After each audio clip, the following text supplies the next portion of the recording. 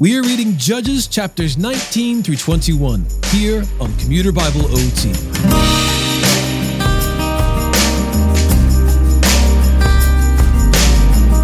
At this point in the narrative of Judges, the Lord is noticeably absent from the life of Israel. It seems like nobody knows how any of this covenant stuff works, even in the slightest. It becomes so bad that a Levite is involved in a scenario almost identical to that of Sodom and Gomorrah. Only this time, those who are intent on sexually assaulting the town's visitors are successful because the Levite betrays his concubine. Though he is not supposed to touch a dead body, he then mutilates her corpse just to make a point.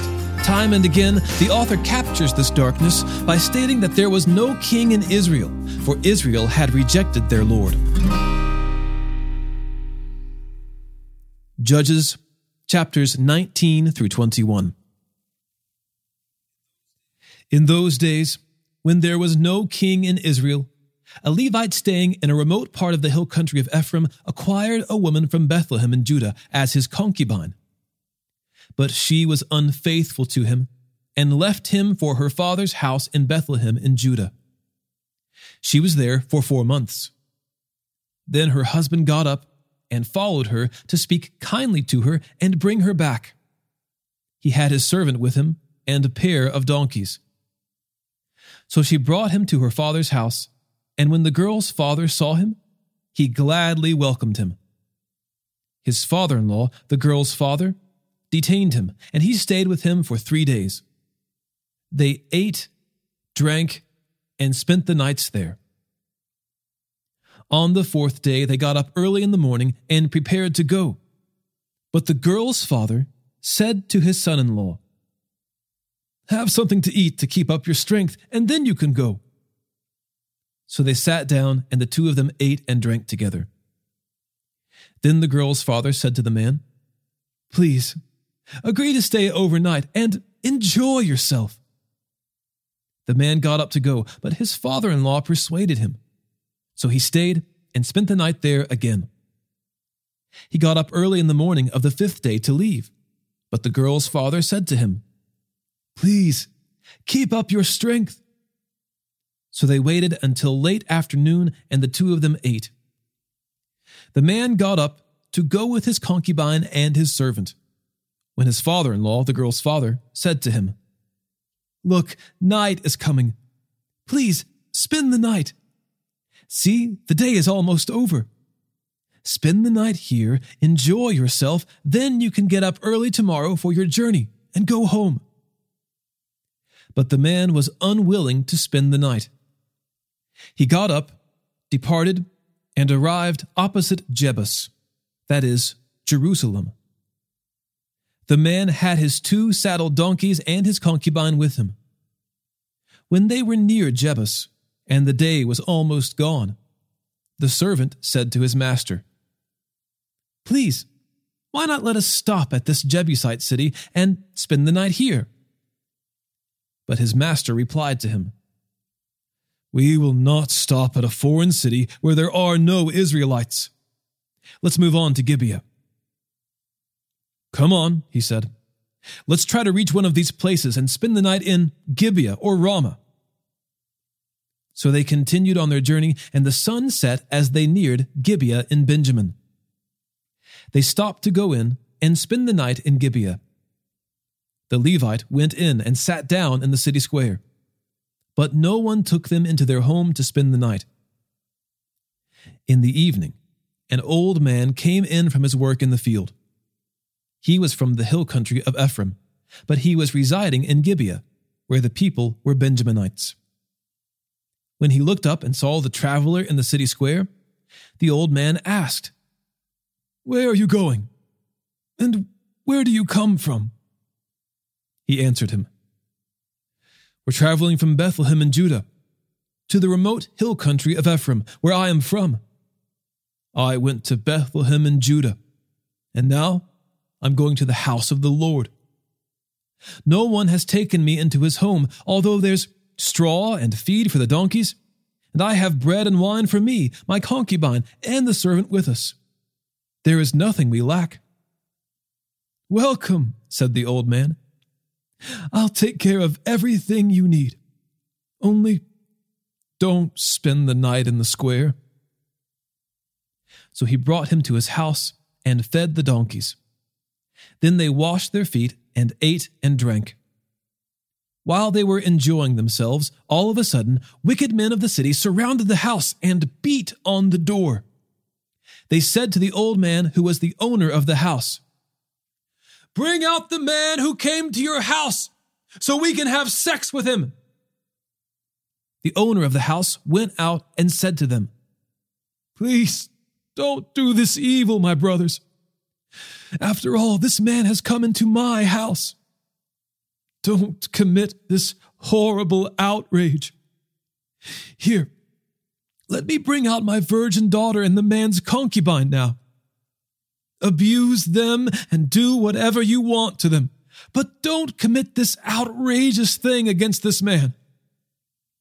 But the men would not listen to him. So the man seized his concubine and took her outside to them. They raped her and abused her all night until morning. At daybreak, they let her go. Early that morning, the woman made her way back, and as it was getting light, she collapsed at the doorway of the man's house where her master was. When her master got up in the morning, opened the doors of the house, and went out to leave on his journey, there was the woman, his concubine, collapsed near the doorway of the house, with her hands on the threshold. "Get up," he told her. "Let's go." But there was no response.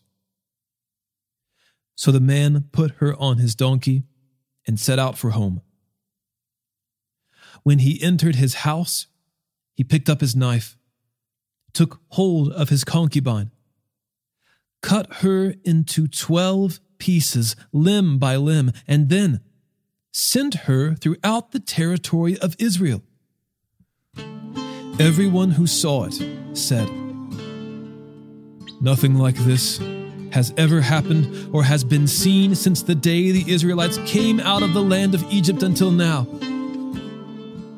Think it over, discuss it, and speak up.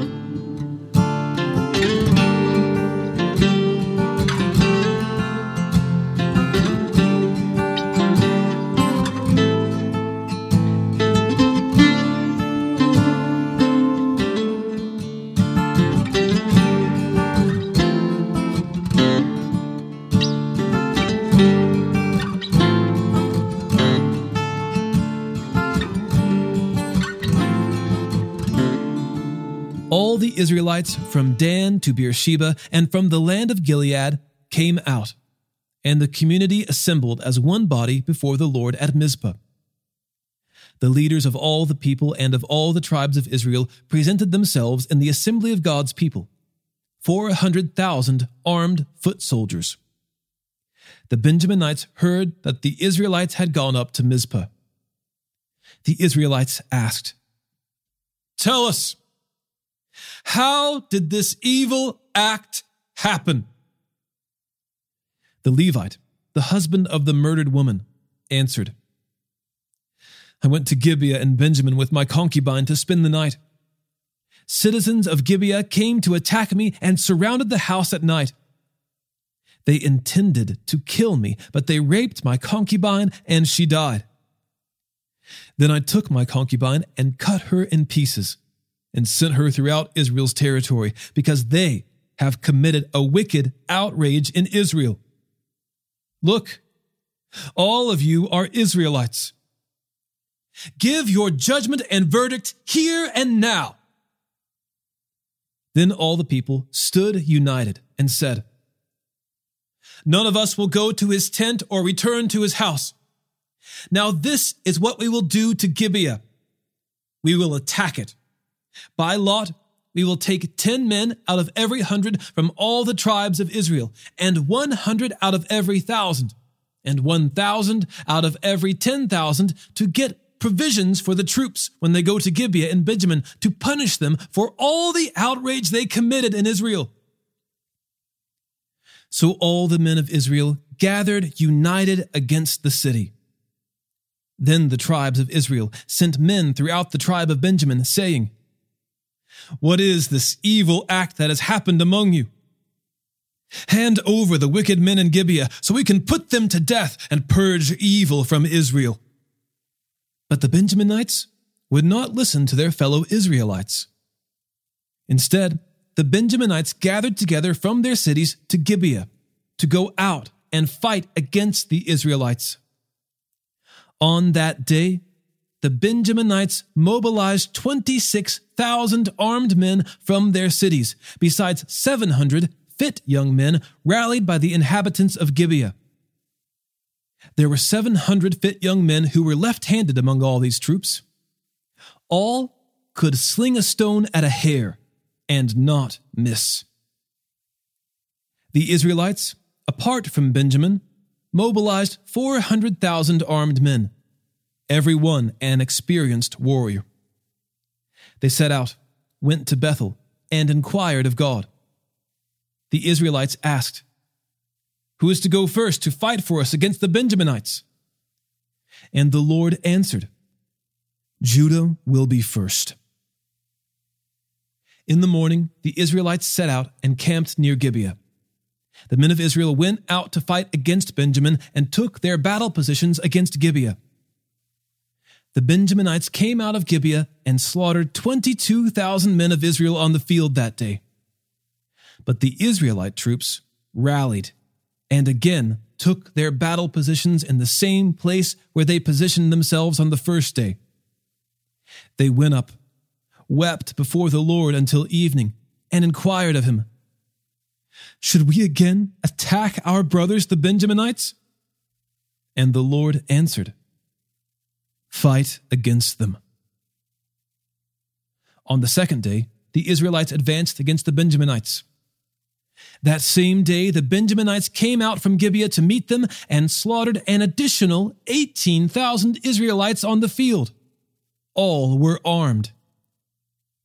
The whole Israelite army went to Bethel, where they wept and sat before the Lord. They fasted that day until evening, and offered burnt offerings and fellowship offerings to the Lord. Then the Israelites inquired of the Lord. In those days, the Ark of the Covenant of God was there, and Phinehas, son of Eleazar, son of Aaron, was serving before it. The Israelites asked, "Should we again fight against our brothers the Benjaminites, or should we stop?" The Lord answered, "Fight, because I will hand them over to you tomorrow." So Israel set up an ambush around Gibeah. On the third day, the Israelites fought against the Benjaminites and took their battle positions against Gibeah as before. Then the Benjaminites came out against the troops and were drawn away from the city. They began to attack the troops as before, killing about 30 men of Israel on the highways, one of which goes up to Bethel and the other to Gibeah through the open country. The Benjaminites said, "We are defeating them as before." But the Israelites said, "Let's flee and draw them away from the city to the highways." So all the men of Israel got up from their places and took their battle positions at Baal Tamar, while the Israelites in ambush charged out of their places west of Geba. Then 10,000 fit young men from all Israel made a frontal assault against Gibeah, and the battle was fierce. But the Benjaminites did not know that disaster was about to strike them. The Lord defeated Benjamin in the presence of Israel, and on that day the Israelites slaughtered 25,100 men of Benjamin. All were armed. Then the Benjaminites realized they had been defeated. The men of Israel had retreated before Benjamin because they were confident in the ambush they had set against Gibeah. The men in ambush had rushed quickly against Gibeah. They advanced and put the whole city to the sword. The men of Israel had a prearranged signal with the men in ambush. When they sent up a great cloud of smoke from the city, the men of Israel would return to the battle. When Benjamin had begun to strike them down, killing about 30 men of Israel, they said, "They're defeated before us, just as they were in the first battle." But when the column of smoke began to go up from the city, Benjamin looked behind them, and the whole city was going up in smoke. Then the men of Israel returned, and the men of Benjamin were terrified when they realized that disaster had struck them. They retreated before the men of Israel toward the wilderness, but the battle overtook them, and those who came out of the cities slaughtered those between them. They surrounded the Benjaminites, pursued them, and easily overtook them near Gibeah toward the east. There were 18,000 men who died from Benjamin. All were warriors. Then Benjamin turned and fled toward the wilderness to Rimmon Rock, and Israel killed 5,000 men on the highways. They overtook them at Gidom and struck 2,000 more dead. All the Benjaminites who died that day were 25,000 armed men. All were warriors. But 600 men escaped into the wilderness to Rimmon Rock and stayed there 4 months. The men of Israel turned back against the other Benjaminites and killed them with their swords, the entire city, the animals, and everything that remained. They also burned all the cities that remained.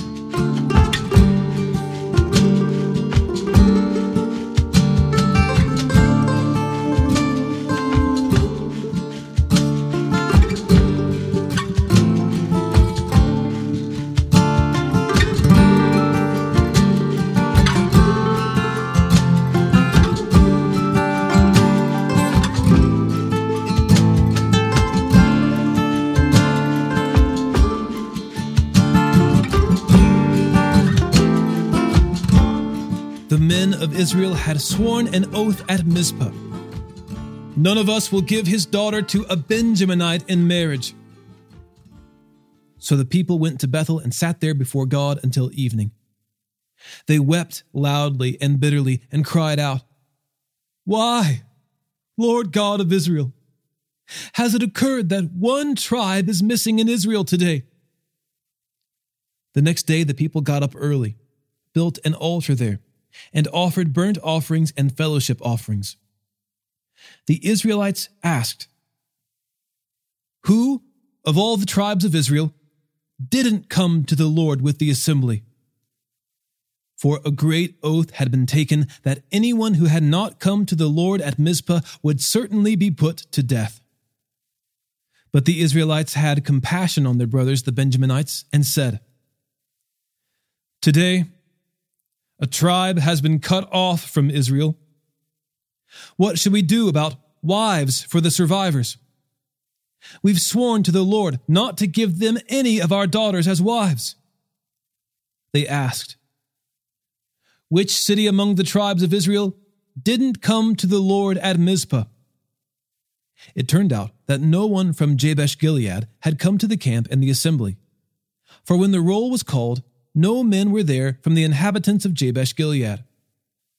The congregation sent 12,000 brave warriors there and commanded them, "Go and kill the inhabitants of Jabesh Gilead with the sword, including women and dependents. This is what you should do. Completely destroy every male as well as every woman who has gone to bed with a man." They found among the inhabitants of Jabesh Gilead 400 young virgins who had not been intimate with a man, and they brought them to the camp at Shiloh in the land of Canaan. The whole congregation sent a message of peace to the Benjaminites who were at Rimmon Rock. Benjamin returned at that time, and Israel gave them the women they had kept alive from Jabesh Gilead. But there were not enough for them. The people had compassion on Benjamin because the Lord had made this gap in the tribes of Israel. The elders of the congregation said, "What should we do about wives for those who are left, since the women of Benjamin have been destroyed?" They said, "There must be heirs for the survivors of Benjamin, so that a tribe of Israel will not be wiped out. But we can't give them our daughters as wives." For the Israelites had sworn, Anyone who gives a wife to a Benjaminite is cursed." They also said, "Look, there is an annual festival to the Lord in Shiloh, which is north of Bethel, east of the highway that goes up from Bethel to Shechem, and south of Lebonah." Then they commanded the Benjaminites, "Go and hide in the vineyards. Watch, and when you see the young women of Shiloh come out to perform the dances, each of you leave the vineyards and catch a wife for yourself from the young women of Shiloh, and go to the land of Benjamin. When their fathers or brothers come to us and protest, we will tell them. Show favor to them, since we did not get enough wives for each of them in the battle. You didn't actually give the women to them, so you are not guilty of breaking your oath." The Benjaminites did this, and took the number of women they needed from the dancers they caught. They went back to their own inheritance, rebuilt their cities, and lived in them. At that time, each of the Israelites returned from there to his own tribe and family. Each returned from there to his own inheritance. In those days, there was no king in Israel. Everyone did whatever seemed right to him.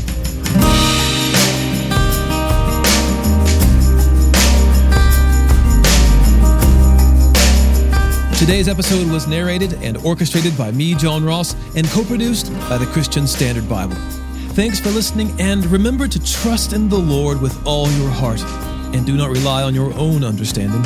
In all your ways, know Him, and He will make your paths straight.